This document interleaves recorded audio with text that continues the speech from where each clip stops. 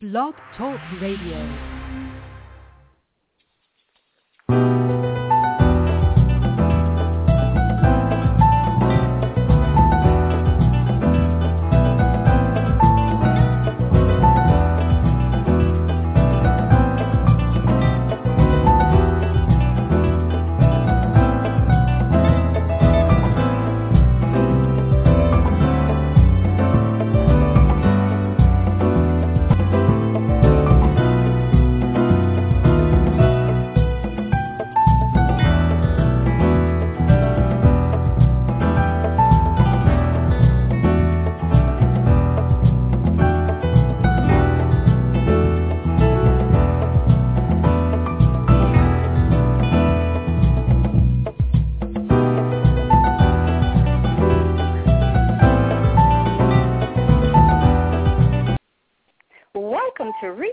At the National Archives and Beyond Blog Talk Radio.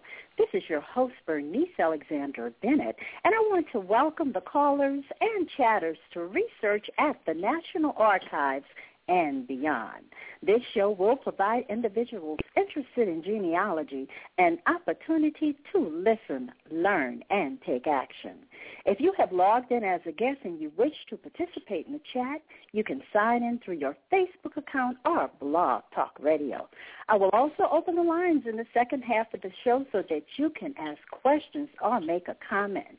And following the show, you can continue the discussion on the Afrogenius.com and, of course, my Facebook page, Research at the National Archives and Beyond. In fact, please like my page and join my Facebook group.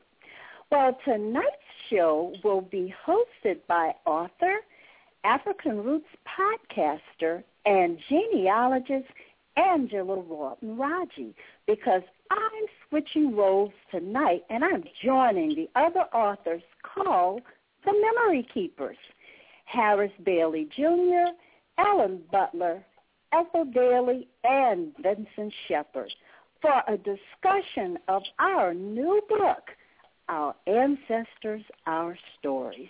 So welcome, Angela Walton-Raji, and I'm turning the show over to you.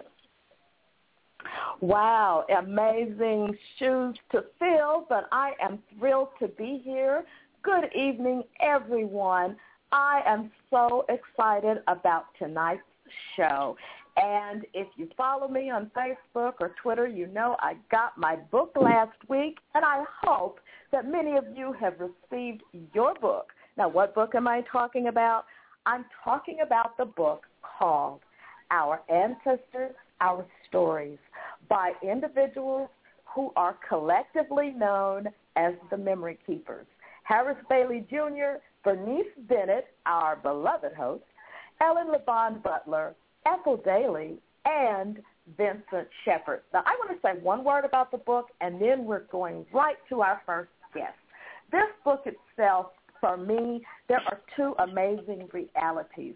First of all, they're the stories themselves, the stories that these individuals have decided to share, where they're sharing their research journey. It's not a who begot whom. This is a story on individuals sharing how they have found the story of their ancestors. And the stories themselves reflect some of the challenges that they faced and the challenges faced by the ancestors themselves in a pretty hostile county at times. And these 5 writers, 4 with roots directly in Edgefield, they dared to write and tell their story. And, of course, it's just the miracle of the collaboration, which has impressed me so very, very much.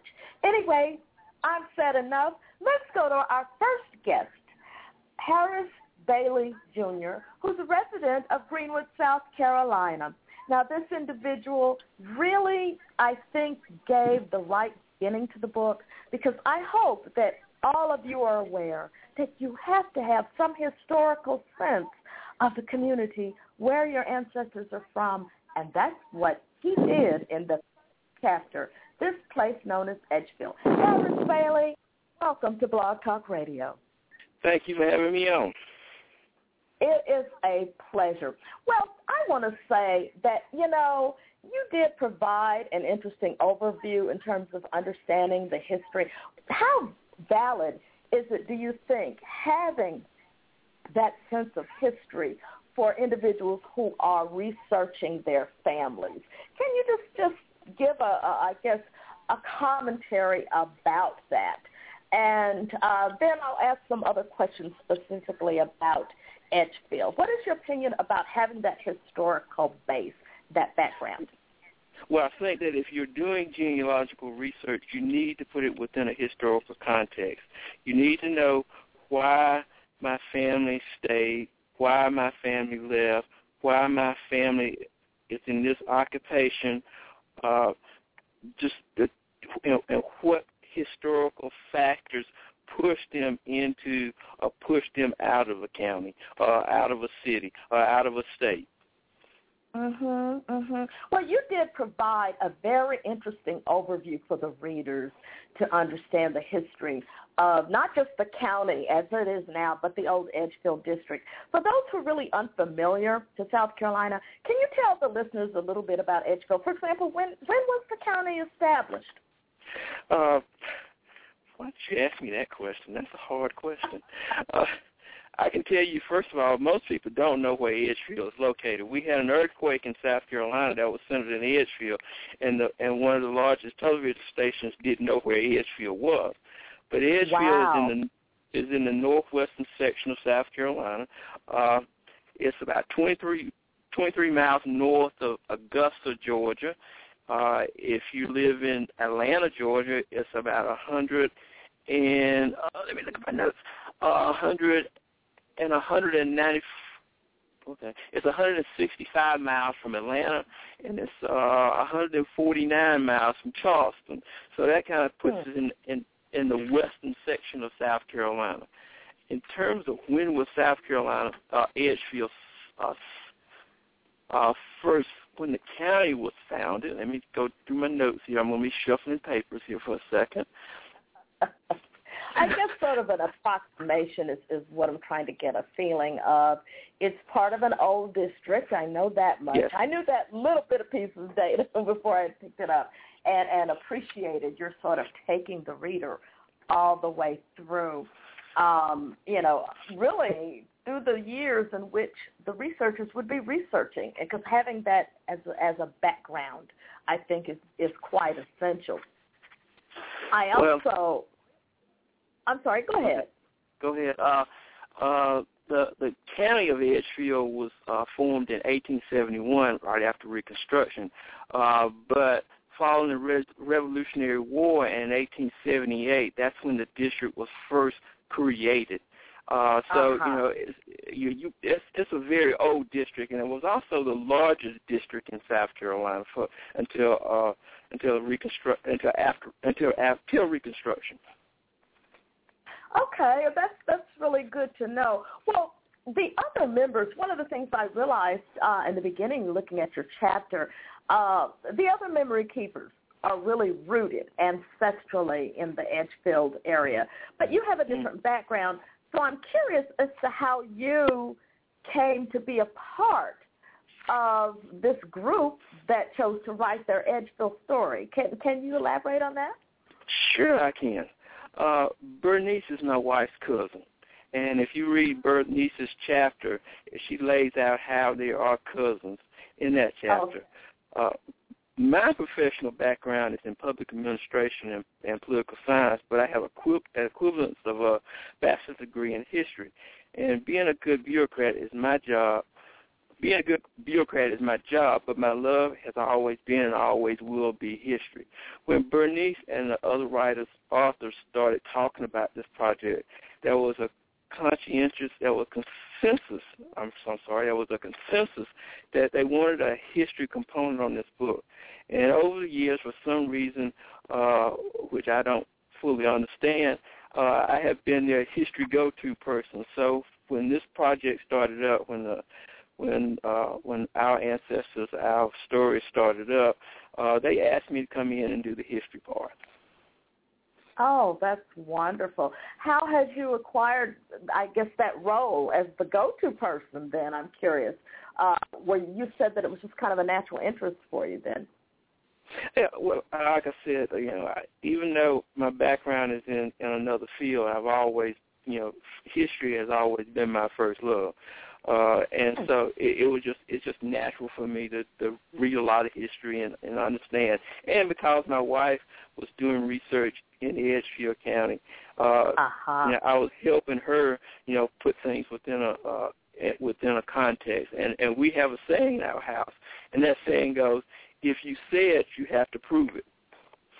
So I like you just can't say, well, Barry Man Kemp is my relative. You have to prove to me that Barry Man Kemp is your relative. And so that not only requires some genealogy, but it also requires some history, too. Absolutely. Well, I certainly learned a lot about that part of the state when I was reading your introductory chapter. And I appreciated your taking the reader through the years. And particularly, you were reflecting how the number of slaves were growing as well as how the number of slaveholders were growing. The question I have is, how difficult was it then for you to research and to write the chapter of this region's history? Was that a difficult process for you? Well, the most difficult part of this process was deciding what to put in and what to put out. It's easy. It's easier for me to have someone edit than for me to self-edit, because there's always a story that you want to put in. There's always a neat quote that you want to stick in there. There's always something else, a fact or something that's totally that might be totally unknown to the general public that you want to put in. And you have to decide, what am I going to put in and what I'm not going to put in. At one point, I was up to 12,000 words. Oh, my. And at that point, my surrogate mother sat me down at her dinner table and said, this is not working, you need to cut. Oh, and boy. You need to also stop writing like a historian and write like a regular person. And so from her dinner, write like a historian. Well, were there several pieces of the history that you had hoped that weren't going to end up on the cutting room floor, so to speak? Yes, what that was a lot happened of during stuff. that editing process? That was a lot of stuff that I wanted to put in that I just couldn't get in. I wanted to talk about George Gaffin and his slave David George, and David George was the first ordained African-American minister in America. And George Gaffin was also one of the first wealthy plantation owners in Edgefield. And their stories are just wonderful stories. But but when I wrote it, it was up to 1,000 words just writing about them too. I touched on the wanderer in my chapter, but I wanted to really talk more about the wanderer, because just that story is like an Elmo Leonard novel. Just the unbelievable things that was going on that these men were doing to get that ship out of the United States into Africa. And when it got to Africa, one of the things I wanted to write about was there was when it finally arrived in the Congo, there was a British man of war in the estuary, and they knew that British man of war was looking at them. So the three captains invited the officers from the British ship to come over, and then they said, "Why don't you just go ahead and search our ship to just make sure we're not slavers?" And they said, "Oh, this is a well-known ship. It couldn't possibly be a slaver." Wow, what a story! They just slipped away in the night and bought slaves, and how the wanderer just outran the African fleet, the American African fleet. Just it is a wonderful story. Yeah, well, it sounds like something that could lead to a project. I have a feeling it's what it's sounding like. Was there anything that surprised you as you were doing some research on the Edgefield district? Unlike the rest of South Carolina, after the 1920 census, Edgefield remained a black majority county up until the 1970. And I was looking at some census data earlier today, and I was mildly shocked to learn that the percentage of African Americans in Edgefield County is above the state average for all the other counties in the state. and the population breakdown is 60 white, 37 black. And the city of Edgefield is still a black majority community. And if you like, you want to look at a more snapshot of that, go to www.citydata.com. Thank you so much. Well, you certainly provided a wonderful introduction and a solid historical backdrop for the book. You know, I'm just curious what your next undertaking might be, but I think we've already seen some seeds that you may have planted with some of those stories that got left out. So, Harris Bailey, thank you so much for joining us this evening. And, you know, make sure that you stay around because some people might have a few questions that they may want to ask you. So thank you so much, Harris Bailey. Thank you. Thank you. It has been a pleasure. Well, our next guest is Ethel Dailey. And Ethel, you know, I enjoyed your chapter so much. I will say for the listeners, Ethel is joining us from Georgia this evening, but she's a native New Yorker. And she shared her story with us in the chapter called The Journey Has Just Begun. And it was just such a delight to read. Welcome, Ethel, to Blog Talk Radio. Hi, all. Hi. It's a pleasure. Well, I want to say that, you know, you took your reader through the research journey that you went through, and you described something that I thought was a wonderful metaphor describing your journey. And you talked about the water spout, that sometimes that water spout was running freely, and other times it was clogged with only a drop or two, and sometimes it was completely turned off. Can you talk about that a little bit? It sounds as if you did have different stages. I really liked that. And what made you make that association between your research journey and the water spout? Let me see. Well, at first I was thinking I saw a water spout, and you can turn it on and off for a purpose, to get water. How True. much depends upon the flow, fast, slow, or dribble, and then off. I saw my journey taking this direction. One day I was just standing in my kitchen, and the faucet was running. And many things were crossing my mind at that time. And it seemed that the more I thought about an incident that was productive, even though I was washing, subconsciously I was turning the faucet on full force. And as I began writing, I thought, what can I compare my experiences with? And thought of the flow of the water from the faucet. And that's how I felt I was going through the stages and doing my research. Well, I thought it was a wonderful metaphor. Now, of course, you talked about sometimes that water spout would get turned off because life can just get in the way sometimes. And I think we can all appreciate that.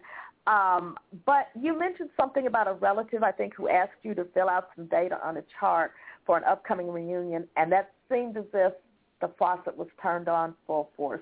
What happened? What was it that made you get charged and get back to it? Elaborate a little bit on that. Oh, okay. Well, I had been speaking with my relative all on and off over the years about the family tree. And somehow all I was doing was just talking about it. And even though I had a chart and started filling out only a few of my relatives' names, but when I saw his chart, you know one thing? I guess I was a little envious. Okay. Myself. Okay. I have to stop procrastinating, you know? So at that moment I felt that I have to go into this full force and start putting my work down, my family down on paper. So right. Well, we're all glad that you did. You described very well, your search for Richmond Blaylock as well as the other families, Frazier's and Lowe's and Cooks. And I was curious, as you were just mentioning some of these names, did some of them come to you as a surprise when you found the names, or did you already have them in the family oral history? No, I already had them. I had Richmond and the Cooks in my family history. Some of the children I didn't know they had. So, but I did have the surnames because my grandmother had always talked about Richmond, and my mother told me about the Frasers, and I knew of the Cooks. Okay. So, of course, that illustrates how important it is to talk to family and to get that information ahead of time. You also you shared a wonderful story about going south with your mother and the experience that you have, and I'm not going to spoil it for the readers, but it was a delightful anecdote to read. And in fact, it was so delightful, I really laughed out loud when I read it. It was just, I could just imagine the scenario that you were describing. But I'm sure you had other stories to tell as well. A question for you. Do you plan to put some of those other stories down and to share them in the future for either future readers or for the future generations in your family? Are you writing anymore or plan to? Oh, yes, I'm still writing. As far as my genealogy, I'm still researching my family. I do have more stories to put down. I've also written a book of poetry, which is still in the closet. But I do continue to, it is my intent to, go on with more research. Wonderful. And just a final question. I'm curious in terms of how has your family received it? Now that the book is out, I'm sure the relatives are aware that you're now certainly a published author. What's been the reaction from family and individuals close to you? Oh, my grandkids are ecstatic. I guess that's what, I don't know. They're still, Grandma has written a book. I have 4 grandchildren. Oh. 20, I think he's 20, yes, and 16, and then 2 12-year-olds. And my kids, they love it. They love it. You've perhaps planted some seeds right within your own family by doing just what you've done. And you may be surprised there may be some more budding authors who are wanting to imitate Grandma. So congratulations. As I said, it was a delightful chapter. And thank you so very much for being a guest this evening. And thank you for interviewing me. Oh, it's been truly a pleasure. Well, our next guest is someone who you all know. In fact, she is the producer of this very Blog Talk radio program, and we all know Bernice Alexander Bennett. And those of us who know her know that she's a native of New Orleans, Louisiana, but many of us have come to realize that she has the South Carolina side, and her chapter was truly an adventure as she began the process and shared with us her journey to document her father's ancestral community. And, because we know so much about the ancestors and keep looking for them, but one of the things that she said, she found the living. She found South Carolina kin. Let's hear a little bit more about that. Welcome, Bernice, to your program. Well, thank you. It's kind of strange being on the other end. It is a lot of fun having you here. I'm like, oh, my gosh, Bernice is my guest. Well, I have to say this is something that it was truly an amazing story because I have had a chance to see the one portrait that you referred to, and you began your chapter talking about a portrait. I would like to know, and maybe you can share briefly with the listeners, how that beautiful portrait started your Edgefield journey. Well, the portrait that I mentioned in the beginning of my chapter was always a part of our home. I mean, I saw that portrait from a little girl. And like any picture that you see over and over and over again, I felt that I knew who it was, but I really did not know anything about her. And this was my grandmother. Absolutely nothing. And so I could say I knew I looked like her. My granddaddy always said it, but she died at a young age. And so this portrait really triggered my research to find my South Carolina kin? Well, I think it was just such a wonderful sort of beginning, and I really appreciated how you shared with us, I guess, what is this, a 10-year journey, I'll say, because you started out talking about going to Edgefield in 2004. So now here we are 10 years later, and you've now published this story. You referred a lot to the aunts who became, in a sense, mother figures to your father after his own mother passed. And I kind of appreciate the story of the aunts, and I'm curious, do you feel that they were essential for you in that process in terms of the imprint that they made on your family and maybe a little bit of nudging and an imprint on you? Tell me a little bit more about the aunts. Well, clearly knowing that my grandmother had two sisters set the stage for me to begin to make a connection with the living that I had no idea even existed.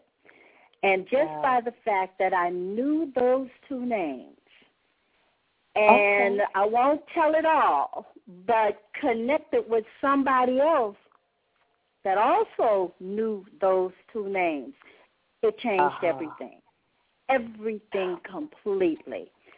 But one of the things I want to say is that I had a portrait, I had a place, I had a name.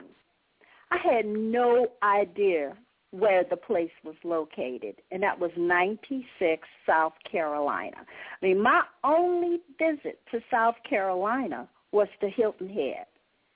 I didn't even know if 96 even existed. And so you can imagine trying to piece this together with a name, a place, and I'm going, okay, I really have a job. I have some work to do. But I felt like I was just being guided 100% by the ancestors. They wanted me to make that trip. They wanted me to find my kin folks, and that was my goal. It was truly amazing. I can identify with the fact that you were somewhat, of course, I'm sure as most of us are, we're astonished when we see an ancestor's name on a slave inventory or some estate record. You talked about your first trip to the Tompkins Library, and you saw an inventory for the first time. Can you describe that a little bit? And you said that was the trip that changed your life. What was that like? It was, and you know, I'm going to take you to a more recent experience because I didn't realize what was going on, but the emotion was a feeling I had never experienced before. You know, I didn't know if I should scream, jump up and down with joy, or just stand there and say, what?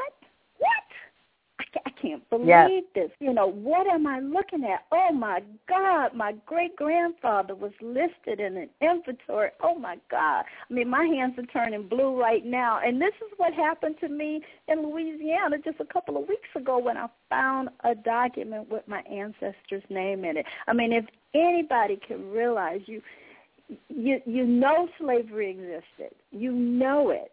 But when you see it and you see your ancestor in an inventory, just like property, that is a very overwhelming feeling.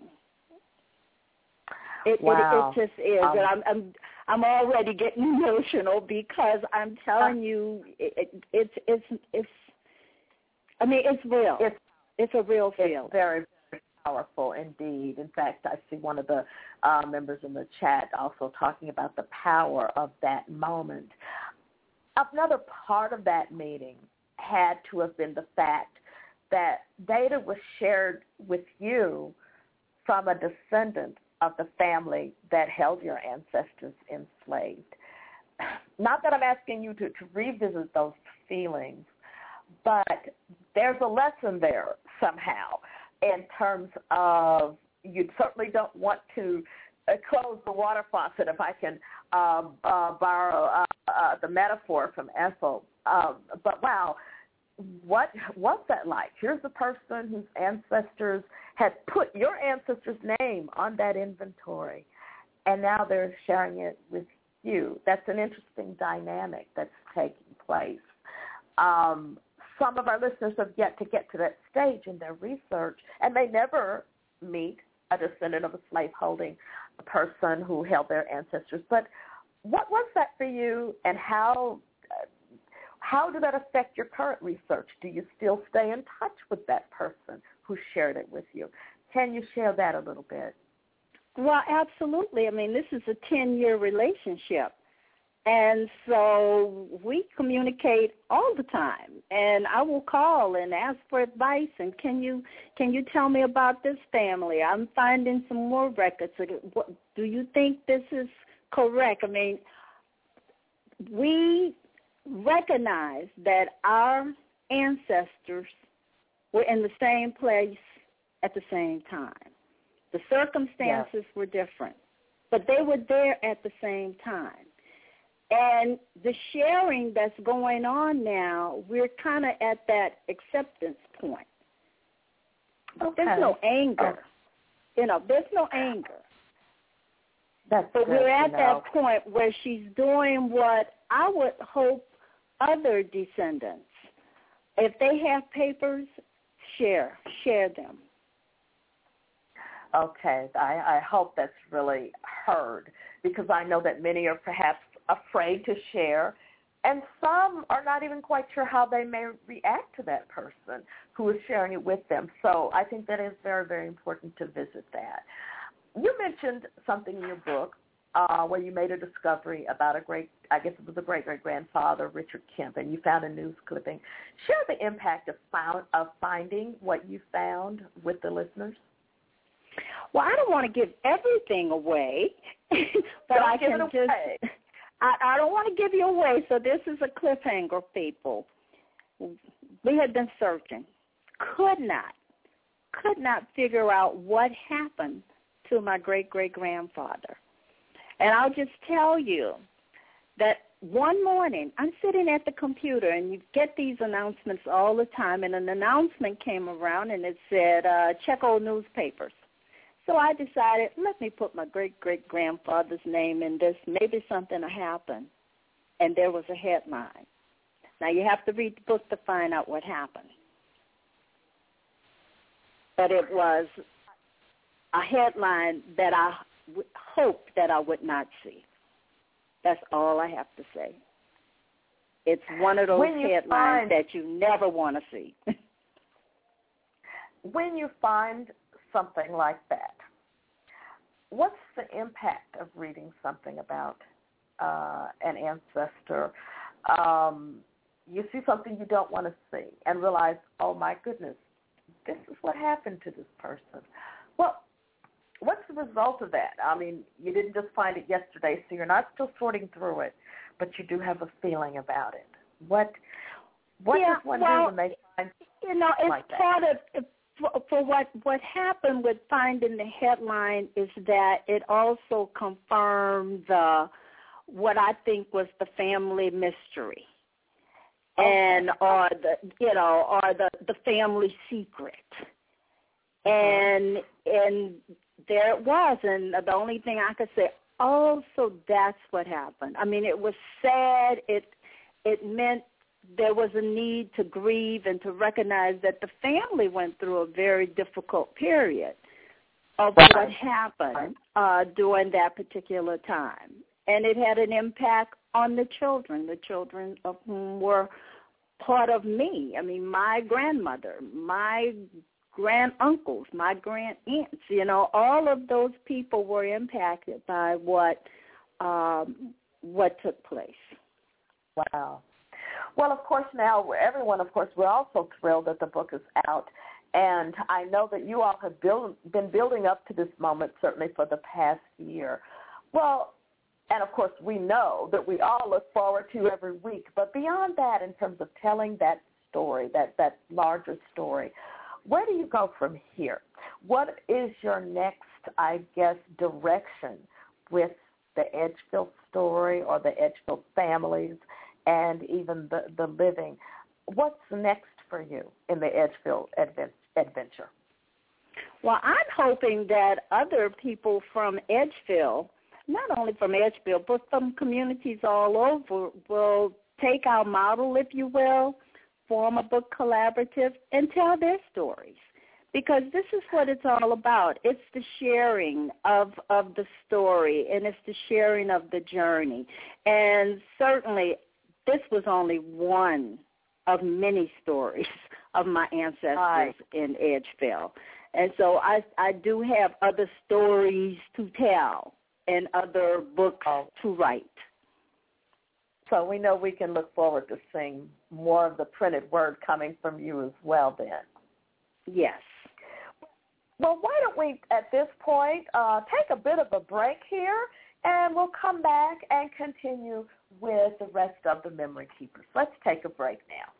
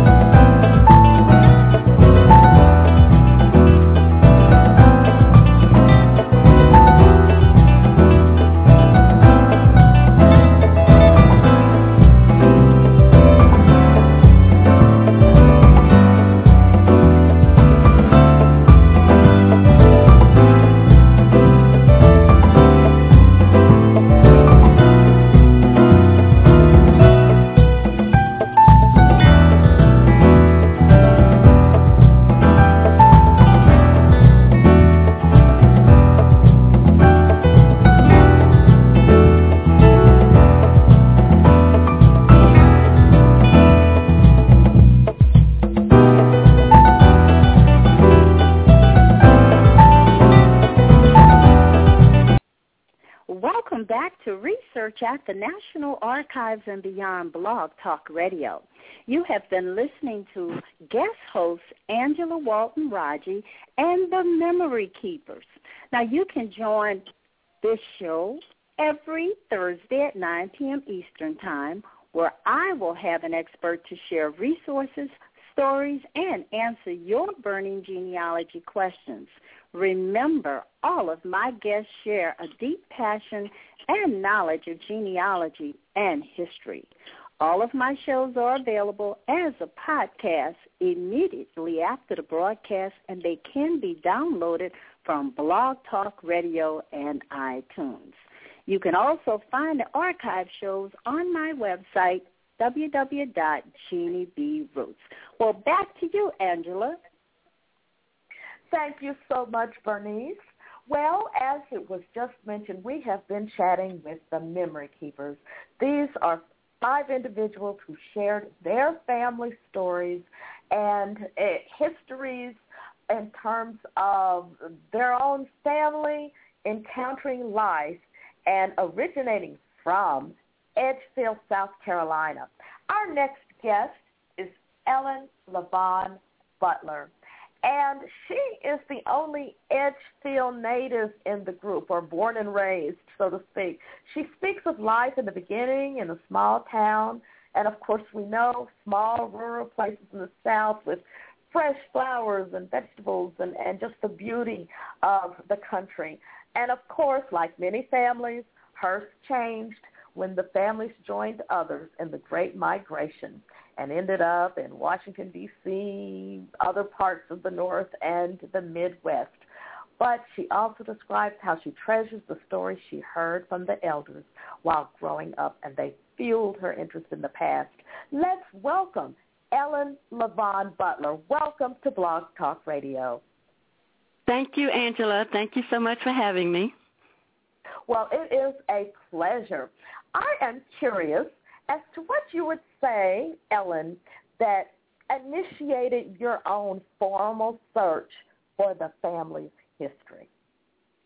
Well, we were going to be having a family reunion, and I figured this would be the perfect opportunity to present the family history. I had a lot of oral information, but I'd never really I guess, confirmed any of the information. So I decided to make my first trip to the National Archives and to look up in the census, and this was back in the 1990s, so it was before everything was digitized. But that, yes, going to the archives and looking up the census was just such an exciting experience. Mm-hmm. Do you feel that besides the fact that there was a reunion coming up, do you feel that just having grown up in a place or spent early formative years in a place like Edgefield, did that help you as you were going through it? I mean, you must have recognized not only your family but other names of people you probably had lived nearby. Was your Edgefield early childhood something that contributed to your interest in genealogy? Well, yes, it did. And I, having been raised by my grandparents, I always heard a lot of the stories about other people and the older people and the people who lived down the road and the people who lived up the road. So I was, very familiar with many names. And as I was looking at the census, I found it very interesting to just go through and look at the names. And, of course, I recognized many of them. And as a matter of fact, on many of my visits to the National Archives, I actually just read the census.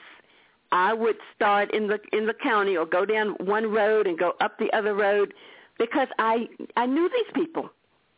I knew their names. I mean, I remembered some of them I knew from church. Others I knew from school. So I felt that I had a very good sense of the people of Edgefield and specifically the little town that we lived in. Okay. Well, I can certainly appreciate that. Well, you described your emotion when you found your family during the slavery era, after you had been researching them in freedom, of course, in those years, 1870 on forward. But share that experience when you found a document that reflected them while they were enslaved. What was that situation, and what was your emotion on seeing them on a slavery-era record? Well, like everyone else, I was excited, but yet somewhat depressed in seeing it. As Bernice and others have indicated, we all know that slavery existed, but it just hits you hard when you see the actual names on the documents. And when I saw the slave inventory with my ancestors' names listed there, I mean, it was just a feeling that you almost can't describe. In some cases, though, because I also saw my ancestor's name on a church record, and that was just was interested to know that they were actually documented on that particular record. Wow, absolutely. Well, it's interesting. You also, besides looking at the records, which we all, of course, treasure, you mentioned that you had put out some queries. You put a query, I believe, was it on Afrogenius.com? You had put in a query there. Have you found that query process was useful for you? Well, what happened, I did not really put the query out. I was looking at Afrogenius, and I saw a query from someone else that got me very excited, and I just knew that I had, this person was, according to the query, looking for the same information or the same slave names that I was looking for. And the query, it turned out not to provide what I was looking for, but it connected me with a person that has been very instrumental in helping me research, and we've kind of become researchers together, and she provides me with information, and she's, it's really, really been very helpful. Well, one of the things that both, and I think that was that same feeling after speaking with Bernice too, how critical it is to interact with others, share your data with others, and you all can almost become partners, so to speak. Would you describe your relationship as sort of a partnership with this person? Oh, yes, definitely. As a matter of fact, this person is a descendant of the family that I thought once owned my family. We have not made the specific connection now, but we know that we're in the same ballpark, and we are sure that with us working together, we're going to find the person I'm looking for. Has it been, I guess, well, it sounds as if you have an amiable relationship with this descendant. Is this sort of a relationship that you would encourage others to embrace? Oh, yes. Yes, indeed. I really wish others would take on the attitude that this person has taken on. I mean, she is literally almost, dedicated to helping African Americans find their ancestors. And she would really, she sets the standard for how I wish that it would work with everyone. That's wonderful. And it's something that still continues to this day? Oh, yes, and we'll continue to continue. Oh, that's fantastic. Well, let me ask this question. Did you have any surprises as you were, going through that process and were obtaining documents, and some you stumbled upon, maybe some that you had methodically searched for and located? Have you been surprised with some of the amazing facts that you've been able to find, or were you even surprised that you were able to document your lines as extensively as you've done? Well, yes, I was very surprised that I was able to go back as far as I could on this one particular line, and I was even more so surprised that, as you indicated, some of the documents, for instance, I found a deposition where one of my slave ancestors died very suddenly, and in the deposition, they actually interviewed the other slaves, and so it identified them. And so I knew that they talked to his sister, they talked to the brother, and those names are actually listed in the deposition. And I was just really floored when I saw that. And those records, I was just truly amazed at the records that are kept at the old Edgefield Genealogy Society. The actual original documents are there and available for you to look at. That's truly amazing. One of the things that I noticed you shared, I believe another of your collaborators also shared, were church records.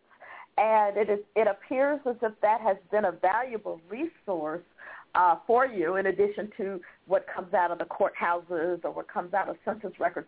You also were able to find some church records that reflected enslaved people in the line. Can you talk about that?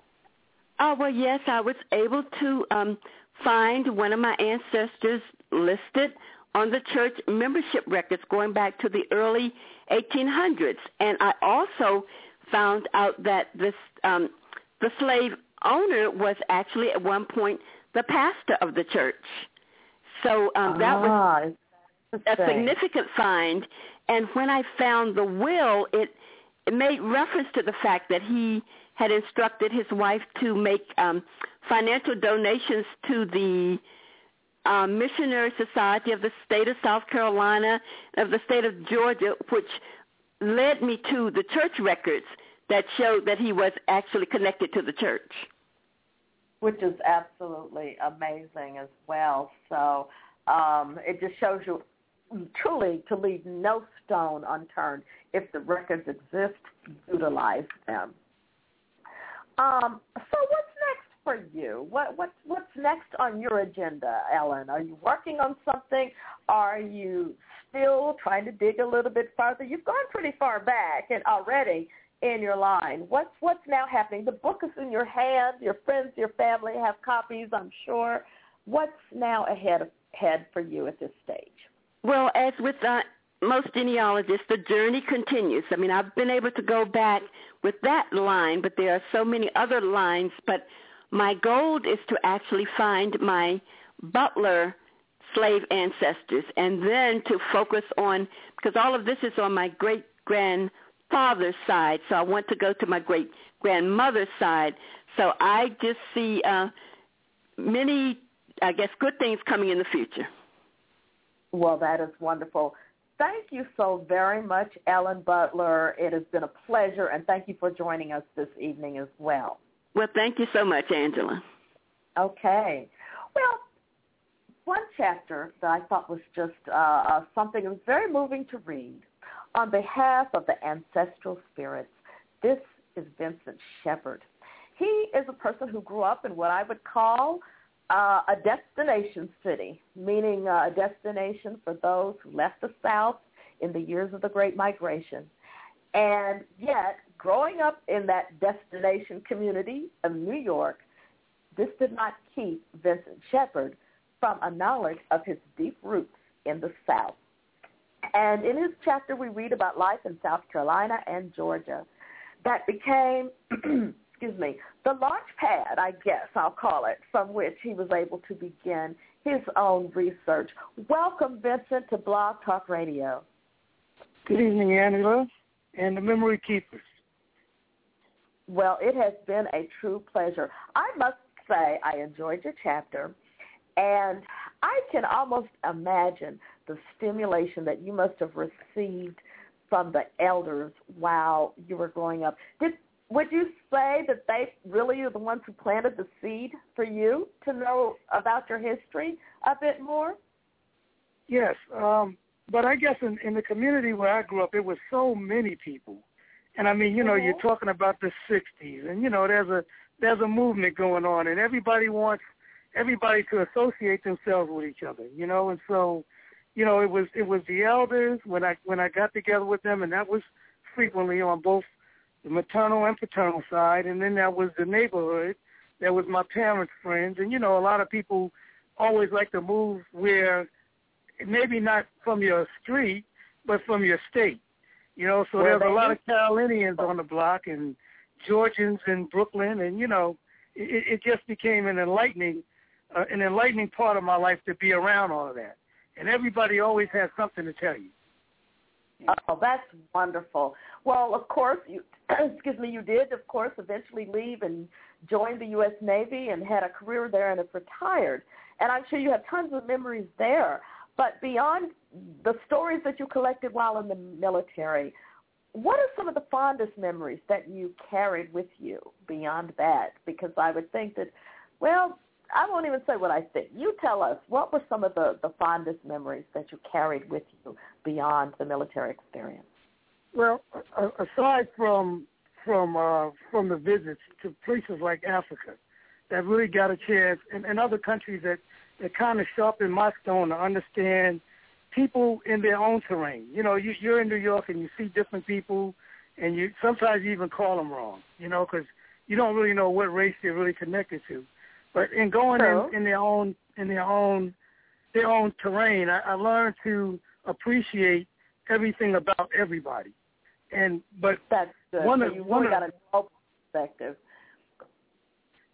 Right. Well, but I'm curious. Was there one individual in your own family, or maybe outside the family, maybe in your circle of associates, who influenced you to conduct genealogical research? Yeah, again, many people, but I have to give it up to Red Rooster. And when you read chapter 5, you begin to realize, how much influence she did have in my life. After backtracking her life, I came to the conclusion that like most parents, she didn't want her legacy to be forgotten.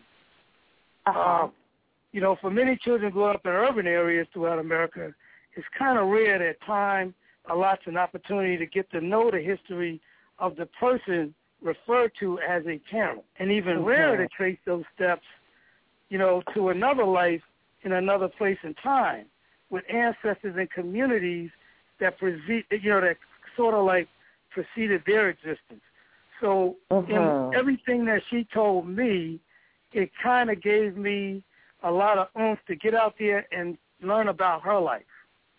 And her life, to me, became a lot more interesting than mine. One of my children or grandchildren might write about something about me years from now, and it might be interesting to some, but this woman led a phenomenal life, and her ancestors was very worth going up the line to research. It's like once I got that preparation for it, I was off and running. Once I retired, I went straight for it. That's wonderful. Well, as you began that process, you really jumped into it and got into it.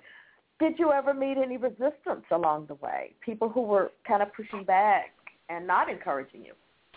Well, people, yes, but again, it's always a rapport factor. I don't care if it's family or not. If family, if they know, they've heard of you, and they're like, okay, well, Vince is my cousin, and I heard something about him. But then you sit down. There's some that are interested in wanting to share things, and some that are reluctant.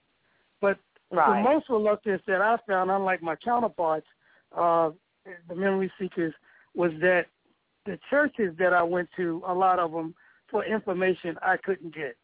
So I adapted what they call a hands-on approach, whereas, after going to D.C. and looking up some files in the archives, I made a conscious decision early on to just get in the car and go for it. Let's go to South Carolina, let's go to Georgia, take some time off, and run the cemeteries. And that's what I did. I was in just about all of them. Wow. During your years of research, years of research, I'm sure you have a lot of memories of the different adventures and things. What memory sort of stands out in forefront or, in front of some of the others' experiences that you've had? Well, an experience, actually I had an Aunt Hattie. Okay, and Aunt Hattie I talk a little bit about in Chapter 5 also.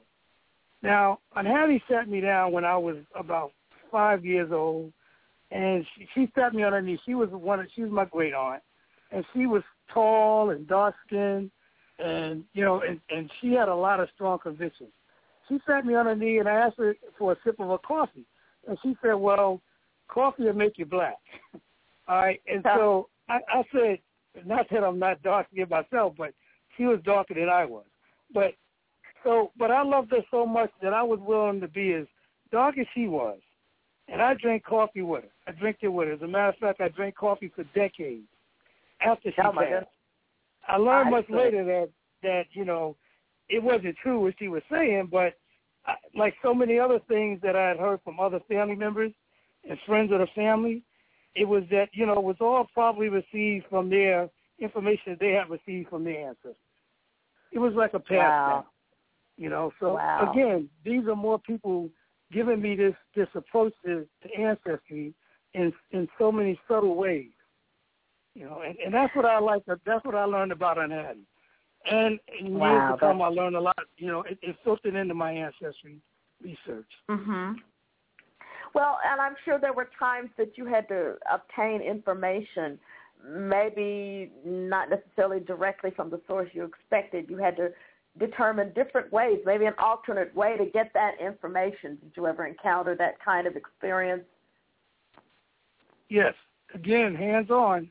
That's me. I'll do the libraries, but I like to get in the car, think about what I'm going to do, as I'm driving, put it all in shape, and get there and I've done that even with funeral homes, that have allowed me to go in and obtain my own records. They say, just go in the basement, there's the box, just go through it, write it down, and come on out, because the archives.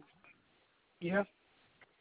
Well, I was just going to say, as a result of some of the things that you've done, and you've gone to a number of places to obtain what you were looking for, is there certain advice that you would give to others as they're in some are just beginning the search and some are in the middle of that process? Are there pieces of advice you would give to others listening to you in terms of staying on track or staying focused and finding those alternate ways? Any advice that you would want to give listeners in terms of staying on track? Well, I would tell them definitely to, when you make up your mind you're going to do it, don't waver from it. It's like anything else. You lose focus on it for a minute, and in that minute it could take you hours, weeks, and days and weeks to get back in that groove. Stick with it. And, of course, it's an ongoing journey for sure. That's right. Keep good notes. Ask as many questions as you feel necessary, because that's the only way you're going to find out.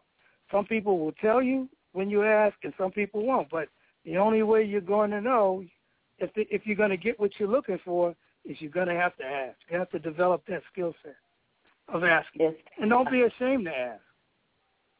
Very good advice. Well, the book book is complete now. What's next on your agenda? What are you working on? Are you going to write something in the future yourself? What is next for you?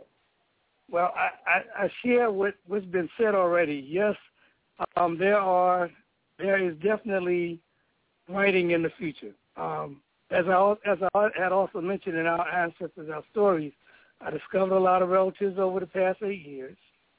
Established the Family Association back in 2005, and it's now preparing itself to get into the business of reunion planning. So we're going to take on the legwork of assisting families who would like to hold reunions but can never seem to get it off the ground. We're going to work with that.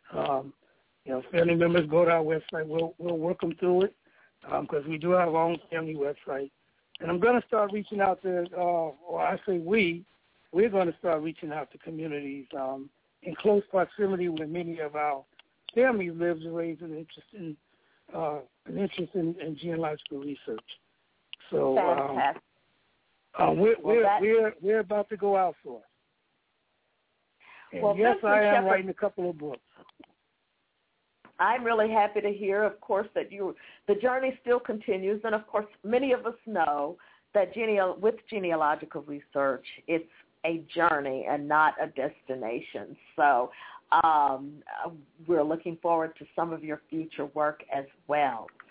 At this point, why don't we open up the lines? I understand that we have a caller online coming from area code 979. Hello, caller. You're on the air. This is Betty. Hello, good evening, Betty. Do you have a comment or a question? Yes. First of all, I want to say bravo, bravo, bravo to the Memory Keepers. All right. I am Ellen's anonymous friend. Oh, the anonymous friend. Oh. Yes, I'm in Texas.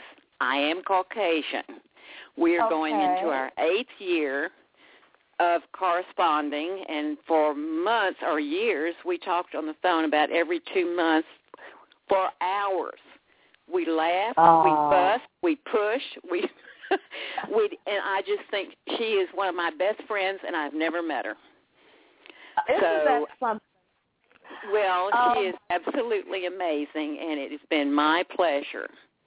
But I want to tell you, I talked to her earlier tonight. I told her a story of a good friend who, when this friend, and I'm in my 70s, when this friend was a child, she was undaunted by anything, and she had a motto, press on regardless. And this is exactly what the Memory Keepers have done.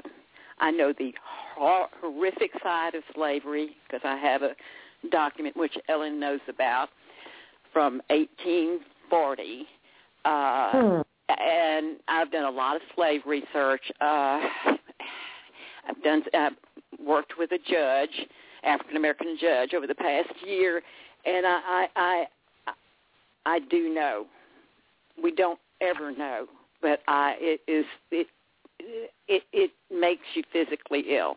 I just want her to know how much I love her, what she has meant to me, how she spurred me on my journey. Oh, wow. That's something. Well, Betty, it is individuals such as yourself really who can open doors for us. They certainly can unlock doors that have long been blocked and hidden away for us to find little snippets of things, even though some of the stories may not even be pleasant, but it's still opening a door. And I also think that is the beginning of healing with individuals such as yourself who are willing to assist and know that you are appreciated. And I certainly would welcome you into our genealogical circle anytime. And thank you. I did participate years ago in your blog. I was the descendant of a slave owner. It's been years ago, though, Angela. If I was going to ask someone, is this the same Betty whose name seems, her name, Betty from Texas, I seem to recall. Yeah. And I think you and I have communicated in the past because you we found have, something. because I participated in, the blog years ago. Absolutely. Well, thank you for your generosity. Thank you. Bye-bye. Bye-bye now. We have another caller this evening calling from area code 901. Hello, caller. Are you there with a question? Yes, I am. Hello. This is Janice, Bernice's sister.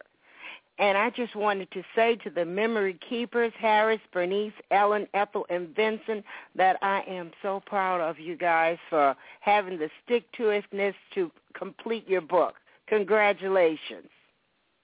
Thank you. Oh, well, wow, thank you. Hey, we don't get Bernice's relatives to call in all the time. What a real treat, and so nice to hear another member, certainly of the Alexander family, calling in.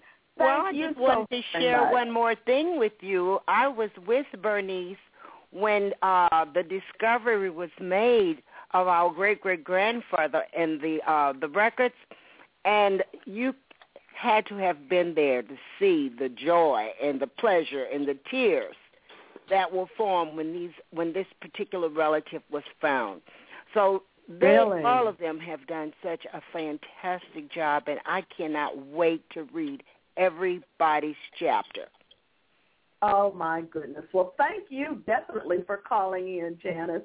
We You're certainly welcome. appreciate that. Okay, goodbye. Thank you. We have another caller this evening from area code 504. Hello, caller. Do you have a question or a comment? Hi. Hello. This is Stephanie, and first I want to commend Bernice and the rest of the crew on a beautiful book. Stephanie, calling in. I want to let Miss Butler know that she matches my mom and brother, and so we will be in touch. And then I want to ask a question. How was it for you guys to be in different locations and to collaborate? Did you run into any obstacles or anything like that? I'm going to actually defer that one to Bernice because I've heard little pieces on that. Bernice, can you address that? How were you all able to do this living in different places? I think it was by faith. But actually we communicated by phone. Everything was by phone or by email.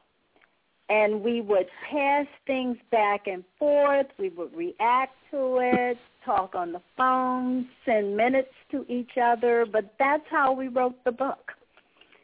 And I have to say that we also had assistants. We had Anita Paul from The Right Image. And so as we would write and she would coach each of us on our writing, and we'd send a piece of our manuscript and we'd get it back. We would share it sometimes with each other. But that's really how we wrote this book.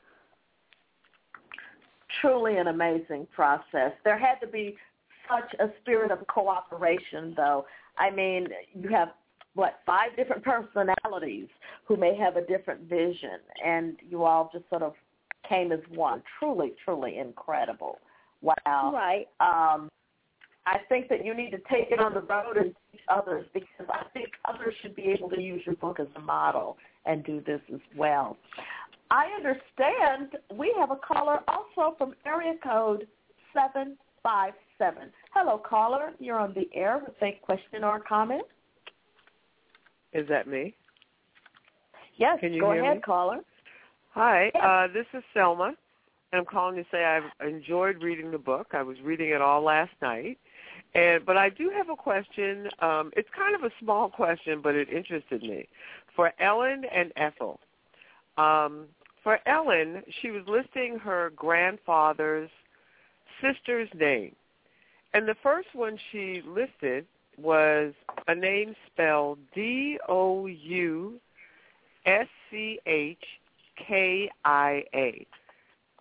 And this is when the other girls are named Charlotte and Minnie and Elsa. And I just really want to know how to pronounce that name. And Ethel also had one of the aunts, a Blaylock. Her name was spelled Douschka. Do they know how those names were pronounced? Okay, Ellen, why don't you take that first? How was that name pronounced? Well, in our family, it was pronounced Dushka. And the spelling that I used was, it's different from Ethel's, but it's the way the family spells it. So I put it in that way. But I think for Ethel, it's the same pronunciation, Dushka. It's a Russian name. One of our members in the chat room says that it sounds Russian. It actually does. Is that the origin of the name? Do you know? Yes, I think that's the origin of the name. The name came from, well, I shouldn't say it came from, but I think it was Andrew Pickens, who was the U.S. minister to Russia, and he and his wife had a daughter while they were in Russia. And supposedly the child was named by the Tsar of Russia, and that was the name that was given to the child. So then when he returned to Edgefield, I have seen that name on a number of African-American families. And I actually think that my family is connected to the Pickens family, but that's another research journey. Okay. Oh, my goodness. It just struck out so different. And then I saw it again in Ellen's, but hers had the IA, so I was just wondering. Yes, but that's the way my family, the Christie family, that's how they spell it. Okay, well, thank you very much. And I'm enjoying the book. Thank you. Oh, thank you.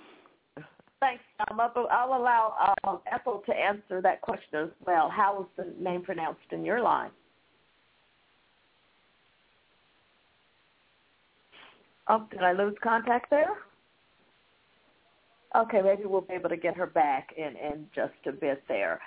We have a call in the meantime coming in from area code 979. Hello, caller. You are on the air with a question or comment. This is Betty. I just talked to you. Oh, sure. Okay. Thank you so much, Betty. Oh, okay. We're already finished there. Okay. Is Ethel there? I think Ethel had a similar name, and I was curious, was it the same kind of pronunciation? Are you there, Ethel? Can you guys hear me? Yes. Hello? Can you hear me? Yes, we can. Oh, okay. It's pronounced Dushka. Okay, it is. Okay, yeah. Very interesting. Any idea in the family the origin of that name as well? Is it also a Russian origin to your knowledge? To my knowledge, Russian. At first I thought it was German, but I think it is Russian. Oh, I really okay. searched the name. Wow. Okay, well, thank you both. Well, my goodness, I think we're okay now. Are there any questions from the chat room? We've had a lot of people who've been reacting to all the wonderful things that you all have been sharing, certainly in terms of your research journeys. And this is just the beginning, I hope, of other community stories that will start to come forth. You all have certainly become pioneers in terms of what you've done as a group and shared your story with your collaboration. So I certainly want to extend a personal thank you to the Memory Keepers, to Harris Bailey, to Bernice Alexander Bennett, Ellen LaVon Butler, Ethel Dailey, and Vincent Sheppard. Thank you all for your work, and thank you all for being here. And remember, you can order the book directly from the website, www.thememorykeepers.net. Don't hesitate to go and get your copy today. And I think I'm going to turn things back over to our host, Bernice Bennett. Thank you all for being here, and Bernice, back to you. Thank you, Angela. Thank you, Angela. A pleasure. Well, thank you very much, Angela, and the Memory Keepers for coming on tonight to share the story about our ancestors, our stories. You know, we talked about what it meant for us to come up with a title, and we felt that this title would say exactly what we needed it to say, that we're telling the stories about our ancestors. And when you read it, you will see research, but you will also see it in the context of a story. So please remember, everyone, your ancestors left footprints. Therefore, you should follow the clues that are presented to you through oral history, family records, research at the National Archives and beyond. Thank you for joining Research at the National Archives and Beyond, Blog Talk Radio. And I look forward to you joining me next Thursday, and you will see the entire April lineup on Saturday. Now, remember to listen to the African Roots podcast on Fridays and Nurturing Our Roots on Tuesdays and Wednesdays. This is your host, Bernice Alexander Bennett, and I look forward to you joining me next week. Thank you very much for tuning in tonight. Good night, Memory Keepers. Good night.